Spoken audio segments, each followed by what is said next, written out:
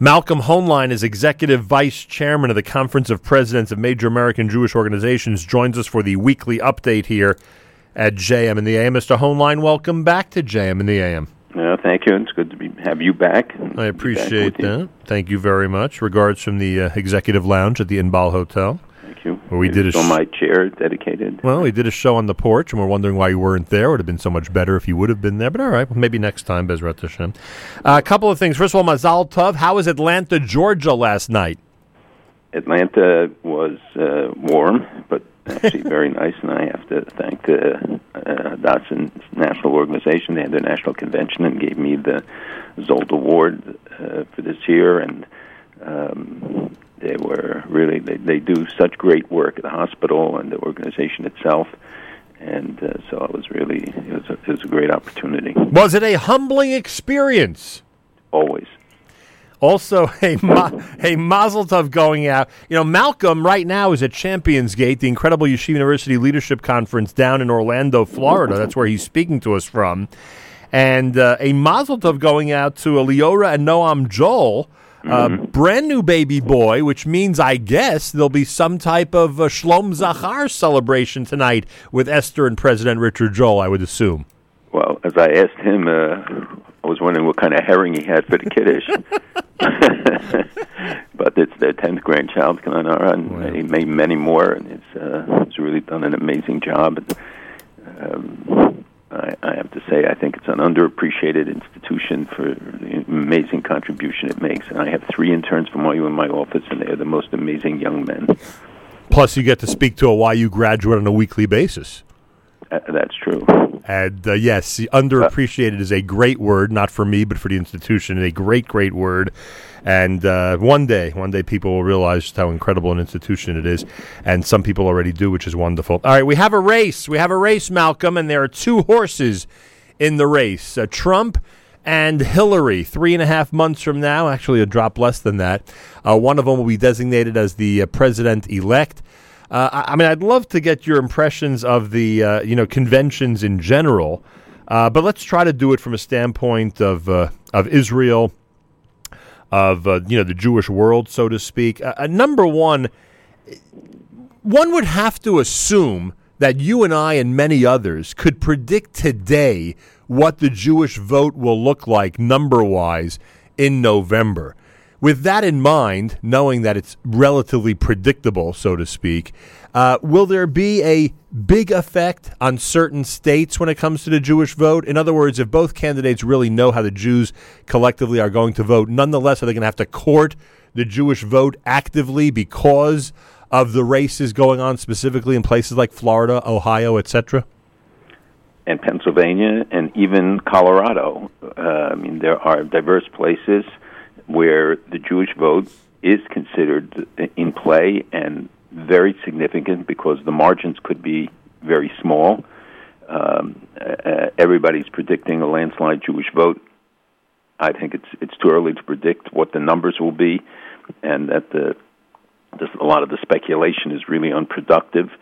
But the fact, contrary to what I think most people anticipated, is that there will be an effort to win the Jewish vote, or if there is a Jewish vote, but many Jewish votes. And while we're a small percentage overall, and I think that our focus should be on congressional races where communities can make a bigger difference and where traditionally, support has always come from, and we could see major shifts there in the Congress and Senate and House, that surprisingly coming out of this will be at least some attention to the Jewish vote, which has not always been the case recently. Yeah, that's true. Isn't it amazing, though, just, generally speaking, what the disfavorable or unfavorable rating of both candidates are at this point? Mm-hmm. It is incredible. They're both in the mid to high 60s. Hillary, believe it or not, according to yesterday's report, a higher unfavorable rating than Trump, which is so hard to believe. Well, let's see what it is after the conventions, right, which, give people a bounce, and then it tends to settle back. But it is very disturbing. It's the first time, I think, that you had the 2 candidates both with higher negatives than positives. And the mood generally, but I hope in the coming weeks we'll have a chance to discuss that, not the candidates so much as what is the political dynamic in the United States. And what is most disturbing, I think, as I told you before, that the issues, we have so many issues. I started making a list last night of just all the issues in 24 hours. And I already had about 15 key issues that are coming up or ongoing, but have some development in the last day, and people are not focused on it. Everybody is so focused, not just because of the conventions, but in general, the media just want to do he said, she said, the focusing on what scandal or potential scandal or response to scandals, and they are not focused on incredible developments. When China and Russia announced joint military exercises in the South China Sea soon, when you have these attacks in Europe going on almost endlessly, despite the fact that Europe is spending $200 billion on its defense and half of its military are deployed in their streets, and a top Iranian commander visits the Syrian-Israeli border, Al-Qaeda and al-Nusra split. So many things, I didn't even begin the list, that are happening, and what worries me most is that people are not focused, and a few months from now we're going to look back. Right. But how focused are the candidates, and might I even add, how focused is the current White House on the list that you created? I think that the White House is focused on their agenda of issues. I think some of these issues are not being accorded the attention they warrant or need. And the candidates themselves will see how much they get into issues in the coming weeks once they're past the political stage of the conventions. From a Jewish standpoint, an Israel standpoint, and I'm sure you watch these speeches, with that in mind very often. Anything glaringly missing from either convention, or anything glaringly included? Including flag burnings, by the way, and certain flag displays at the conventions. Like, what are your impressions from a Jewish and Israel angle of the two gatherings? I just think it reinforced the concerns that people had before, and that we have noted about shifting attitudes, and certainly within certain camps. The Sanders supporters seeing some of the reactions. Hillary, of course, mentioned Israel. Trump mentioned Israel. Others did. They didn't mention many other countries. The burning of the flag was outside and was condemned by the campaign, the Clinton campaign. Her staff issued a statement on her behalf. But I think that people who have told me, who were there at both, were concerned about certainly the Democratic Convention, about this element, and the need for us to do much more to both isolate the negative elements and to reach out to different constituencies to shore up the support. We need everybody. What about the display of the Palestinian flag inside the arena? What do you think of that? Not surprising. When it comes to Israel vis-a-vis this election, a couple of interesting things. Did Israel or Netanyahu specifically have to go out of their way to show support publicly for a two-state solution because the GOP went ahead and did not include two states in their platform this time around? No, he has been saying it all along, and because there are elements working to try and portray Israel as violating it with some of the housing announcements, by the way, most of which are in what we defined as Yerushalayim, in Har Homa and Gilo, etc. So the State Department's criticism, you're saying, was unwarranted? I think that certainly the tone of it was unwarranted. The criticism is automatic whenever there's a housing announcement, but I think a distinction should be made. They said that one hilltop was recognized. Okay, they want to criticize it, but to include all of the housing units, and many of these will not be developed for a long time, but it has become a major focal point in general, and I think that this was meant to it was a reaffirmation of a position the Prime Minister enunciated many times. For instance, we read about the 130 new units for Har Homa, I thought we were past the whole, Har Homa being an illegal area state. You know what I'm saying? So I raised this obviously, and try to draw the distinction that I said. If criticism at all is valid, right? But this has been a standard policy. Yeah. The tone was much harsher, right? And the other thing was that there's a rumor or articles that are being written that sound rumorous that the Prime Minister of Israel would prefer if Donald Trump wins this election. Now, that's not. He has been very, very careful. He has not expressed any preference, and will not. He learned a lesson in the last elections when people accused him of being one-sided or having made innocent, often mistakes in this regard, and he has been scrupulous not to show it. By the way, in regard to the housing, I haven't heard yet the criticism that Abbas is talking about suing Britain over the Balfour Declaration. Yeah, well, when you talk about not recognizing, here he's not only not recognizing Israel post-67, pre-67, 48, now he wants to go back to the Balfour Declaration, declaring it illegal, and suggesting that they want to go to the International Court against Great Britain because, as for the audience, the Balfour Declaration really became the international recognition of the legal obligation to give effect to the right of the Jewish people to self-determination in their ancient homeland. And neither the Balfour Declaration nor the mandate created the historical rights of the Jewish people to the homeland. All they did is recognize the pre-existing rights of the Jewish people. And we never conceded those rights, not for thousands of years. But in 1922, it became part of the mandate for Palestine that was created by the League of Nations, that being the original Palestine, meaning Israel. And for him now to go back, it explains why he will not accept the declaration of a Jewish state. And yet you don't hear the international community giving expression to this at a time when Hamas announces that they're going to participate in municipal elections that are coming up in October. And not just that, they're confident they're going to win them. And there are a lot of people there who are confident that they're going to win it. This is an organization that they just uncovered that they're building 6 miles of tunnels every month. 6 miles of tunnels. Now, that doesn't mean into Israel, but it's preparatory to building tunnels into Israel. I know. You gave us the impression that Israel was able to prevent these in ways. No, this is on the other side. Ah, good point. But they can't prevent them. They can try. They can detect them better.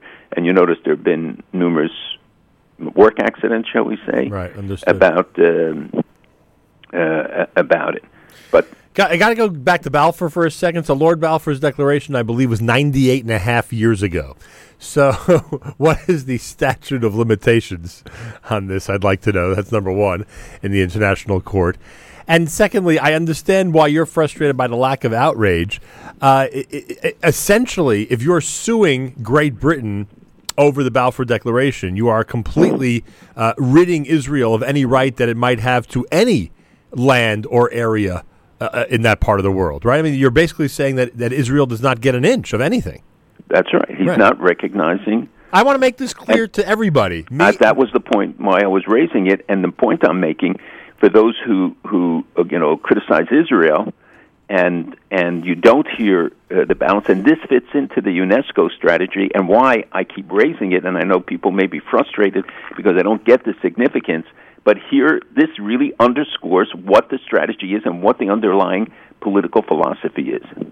It's America's one and only Jewish Moments in the Morning radio program, heard on listeners-sponsored WFMU East Orange, WMFU Mount Hope, Rockland County at 91.9 on the FM dial, broadcasting live from the Sonia and Robert Gold studios in Jersey City, New Jersey.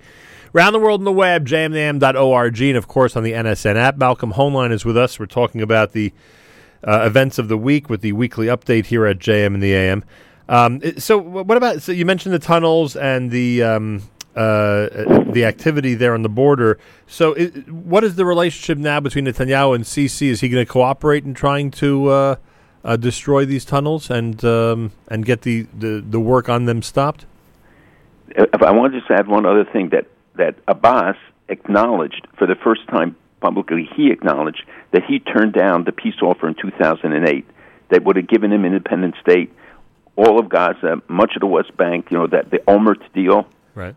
And he said that he rejected it out of hand because Olmert had scandals and because he wasn't an expert on maps. But he acknowledged it, and when all the hoopla about who was responsible, here you have Abbas himself, something others have acknowledged before about Sisi. And I look at it, by the way, that the more cooperation with Sisi, the less likelihood that Israel has to go to war on that border. Absolutely, and it's critical cooperation, and it's expanding all the time. And if you notice, the Prime Minister, Netanyahu, welcomed again the Sisi efforts towards peace. He's trying to shift it, I think, from France to Egypt. And it's interesting that here is Israel trying to invoke the Arab countries to be part and parcel of the negotiations. And while we weren't on the air, there was a delegation led by a former general from Saudi Arabia, Eshki, to Israel. But most interesting was that it was public, and he came with some businessmen. He's not an official of the government, and they, some distanced themselves, others supported it. But the very fact that this was done and is another sign. It's not necessarily a volcanic shift, but it is a significant change and reinforcement of this, of some of the developments in the region. Some of it's anti-Iran. We see Iran becoming more aggressive and against Saudi Arabia. There have been a lot of mutual threats going on, but I think he is certainly looking and talking about Sisi in ways that he does not talk about the French initiative and other efforts. There was a secret meeting between Assad and Putin, and the meeting included discussion regarding Israel and the Golan Heights. Well, there were discussions. I think it had primarily to do with trying to win back Aleppo, and there have been very vicious bombing and fighting going on there. And there's also been a lot of concern because there have been shootings by Syrian forces that have crossed into the Golan. And Israel, in fact, Netanyahu is being criticized for not responding strongly enough. They do send planes once in a while. They don't respond to each because, the argument is that it's errant fire. It's mistaken. It's not intended to go there, but they're fighting not far away, and Israel has to send a strong message about what it will do to protect its border. And this could be an attempt really to test the border and see how Israel will respond, what Israel's capability, as you saw with the drone that was flown over the Golan into northern Israel from Lebanon, and now we have new Russian Su-24 planes. These are frontline bombers that are due to come. So Israel is being told you better send a strong message now. And another big development in the Golan that has been just over the last few days is that al-Nusra broke with al-Qaeda, and they are the major presence along much of the border.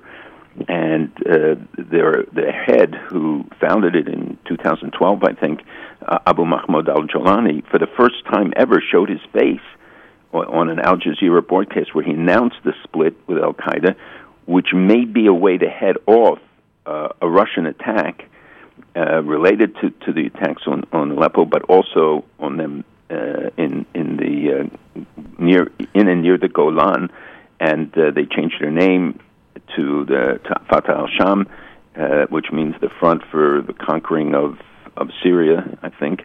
But it anticipates that something more could be happening, and that there could be a showdown between them. Did Putin, in fact, encourage Assad to get back to the negotiating table with Israel and put the Golan Heights on the table? There is no possibility, no realistic possibility of negotiations under these circumstances. There are so many concerns about what is happening there. A top Iranian commander visited the Syrian-Israel border last week. Yeah, what's that about? Well, they they have a presence there. Remember, an Iranian general got killed there. It's either a symbolic demonstration or it's reflective of the fact that they're focusing attention, and that Iran, they would love this as a way to unify the forces with Assad and turn the shift of the target to Israel away from Assad. But you see the recruitment that al-Nusra and Islamic State, IS, have been doing amongst Palestinians in Lebanon, with a couple hundred of them having recruited. Their competition between them on this. And ISIS, in the latest assessment, and you know that they caught 10,000 documents, and it's bigger than WikiLeaks. In one of the recent battles this week, they found terabytes of information, including the names of all the recruits, where they come from, etc. And the estimate now is that they have more than 30,000 fighters in Syria and Iraq, and they're recruiting at the rate of 500 to 1,000 a month. This was contrary to some of the recent assessments that it may have fallen, that the recruitment continues. The numbers are staggering. I mean, people right. people who panic about the bad guys. Think of Europe. Think of what's happened in Europe. Right. All of the attacks, scores and scores of attacks, and they don't have a handle on how to deal with these foreign fighters. Europe spends $200 billion a year on defense. There are 4 million military personnel and more than 1 million police officers. Half of the military in most countries is assigned domestically.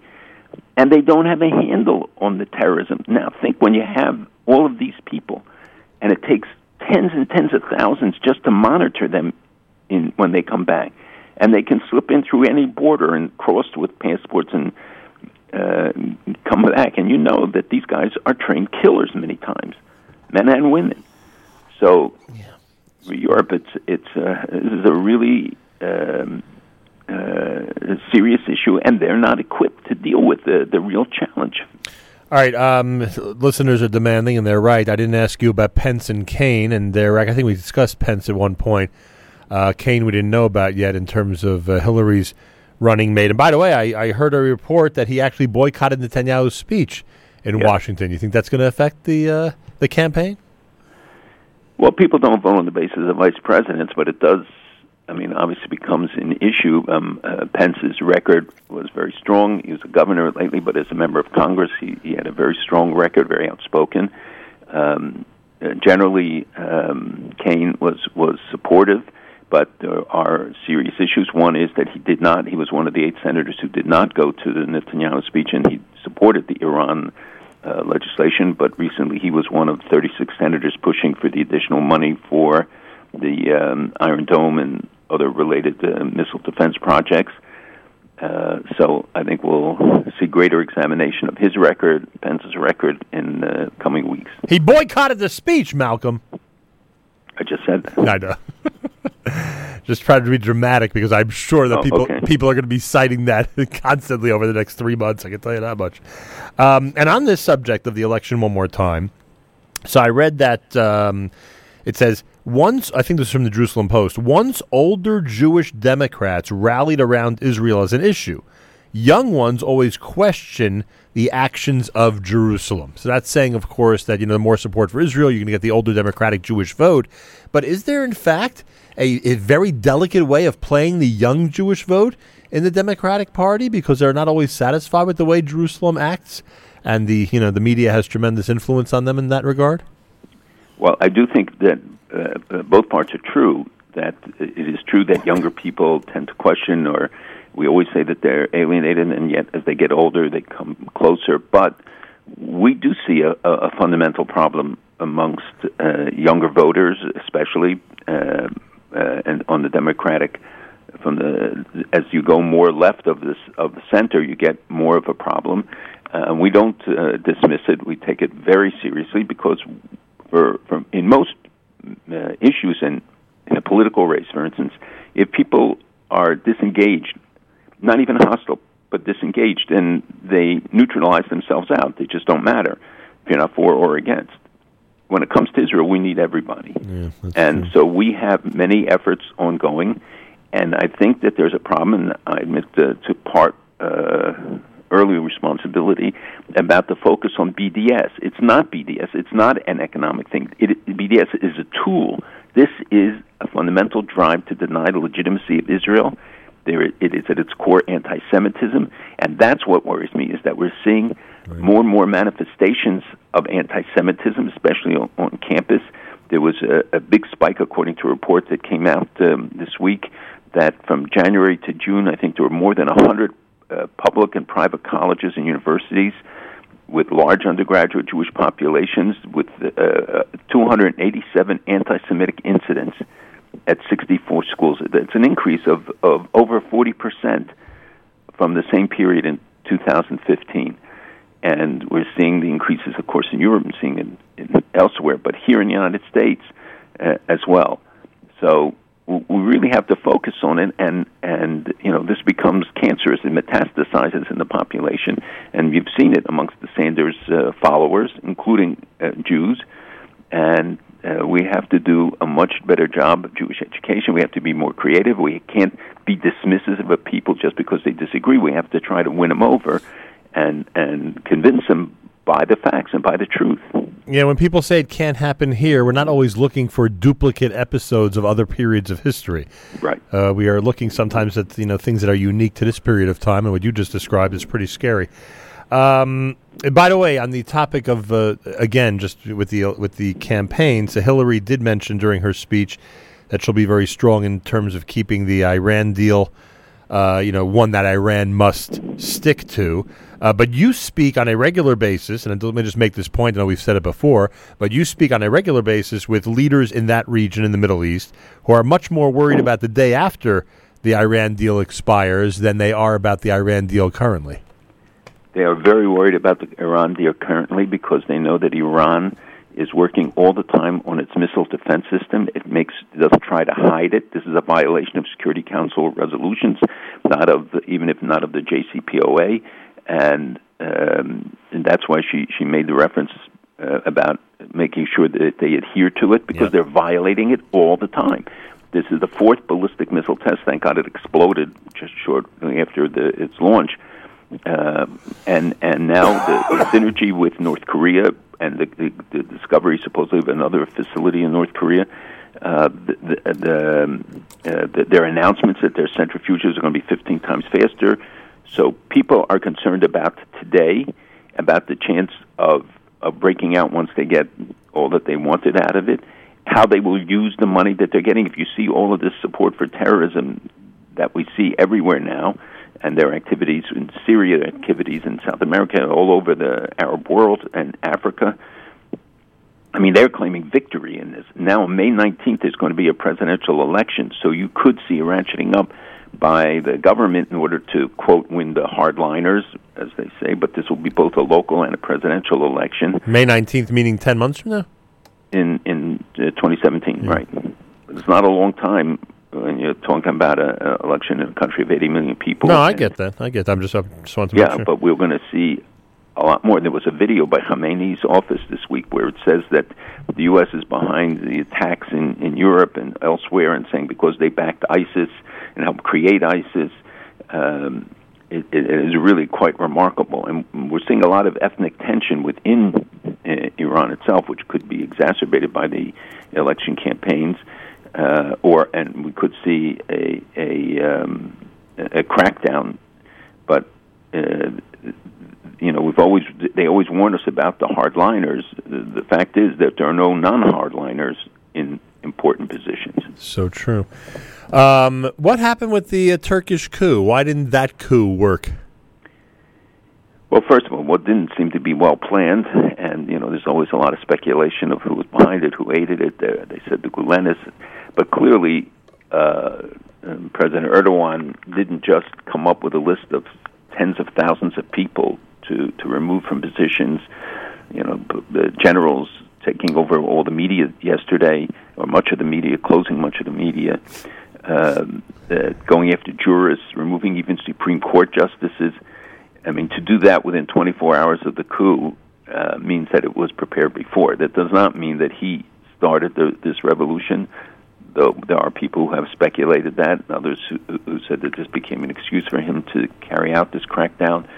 But Europeans and others have expressed really great concern on the United States government about the implications of this for both democracy and for greater movement towards Islamism, which he is an Islamist, in Turkey, and how this will relate.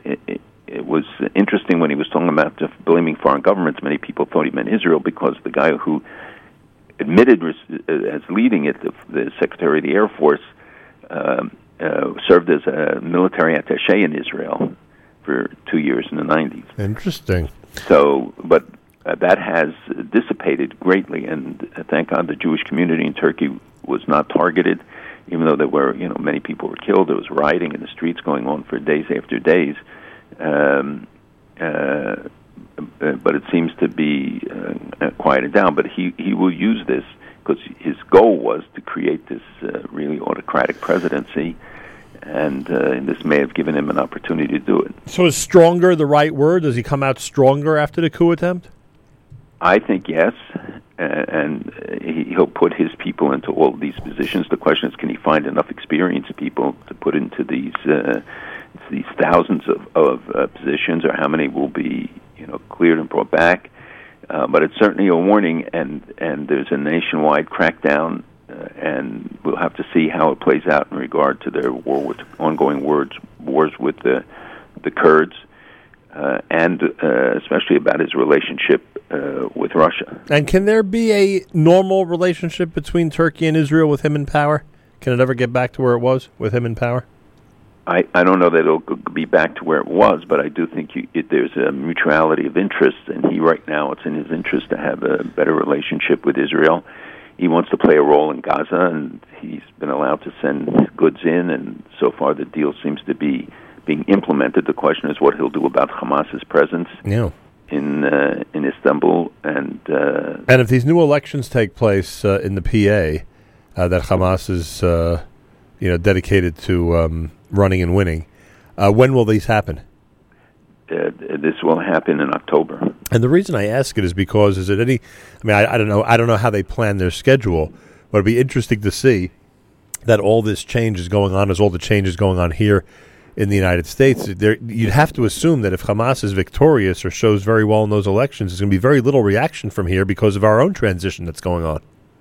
No, if God forbid Hamas wins in those elections, believe me, you'll hear the reverberations. And no matter what's going on in our political scene?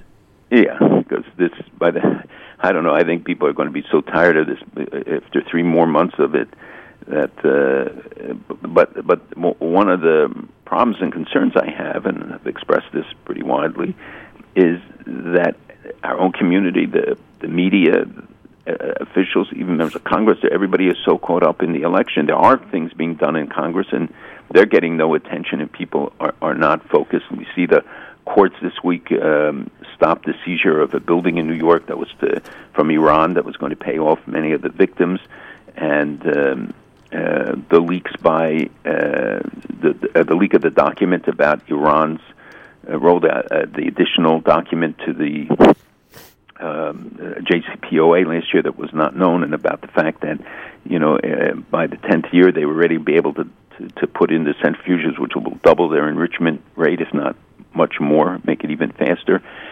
So even now we're seeing how these critical issues do not get the attention that they warrant. And look, in Europe, we're being overwhelmed by the number of attacks. Yesterday, a Jew was stabbed again by 3 people. They were yelling anti-Semitic stuff. There's an attack in Europe every 84 hours, not against Jews, but some sort of a terrorist action. And the kind of mobilization it requires, the governments are not indifferent to it. They're obviously responsive to it, and they're trying. It's a very difficult circumstance given the infrastructure you have of Islamists and the migrations of such large numbers of people.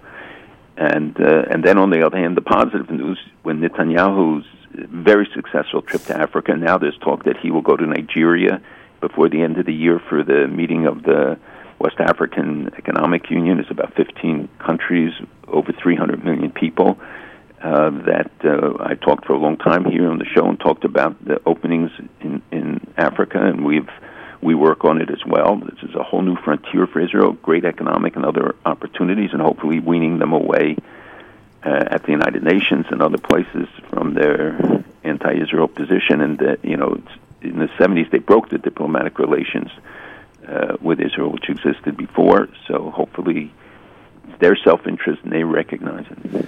Malcolm is down at Champions Gate Yeshiva University Leadership Conference. You know you're going to be inundated with Trump-Hillary questions over Shabbos. You know that. Well, I'm speaking here. We'll have to see. But on the topic, I don't speak about Hillary and Trump. I'll talk about what's going on. But again, because of people's obsession with it, it's just self-destructive because we're ignoring all of the important developments. I mean, page after page of things that are just happening now that we're trying to focus on, and it's overwhelming. And then the only people want to talk about is the latest, comments by the candidates or people around them, and it's very important who gets elected to be president. But at this point, except for those states we mentioned, the Jewish vote will go where it goes, and it'll be pretty lopsided as it appears now. That can shift quickly, and if any developments here in this country, everything will affect the outcome. But we got to focus on the issues. We've got to look at the things that are happening, and we'll have a long-term impact way after November. I get that. But still, September 26th is the first debate, and it's probably going to be very entertaining. Oh, it will be interesting. I will admit that. You might even watch it, huh? I will. I can assure you that I will watch it. Malcolm Hoenlein is Executive Vice Chairman of the Conference of Presidents of Major American Jewish Organizations. Thank you. Have a wonderful Shabbos down there. Best regards to everybody at Champions Gate. I will. And again, thank you, Tadass, and thank you, Evo. Have a good Shabbos. Have a good Shabbos.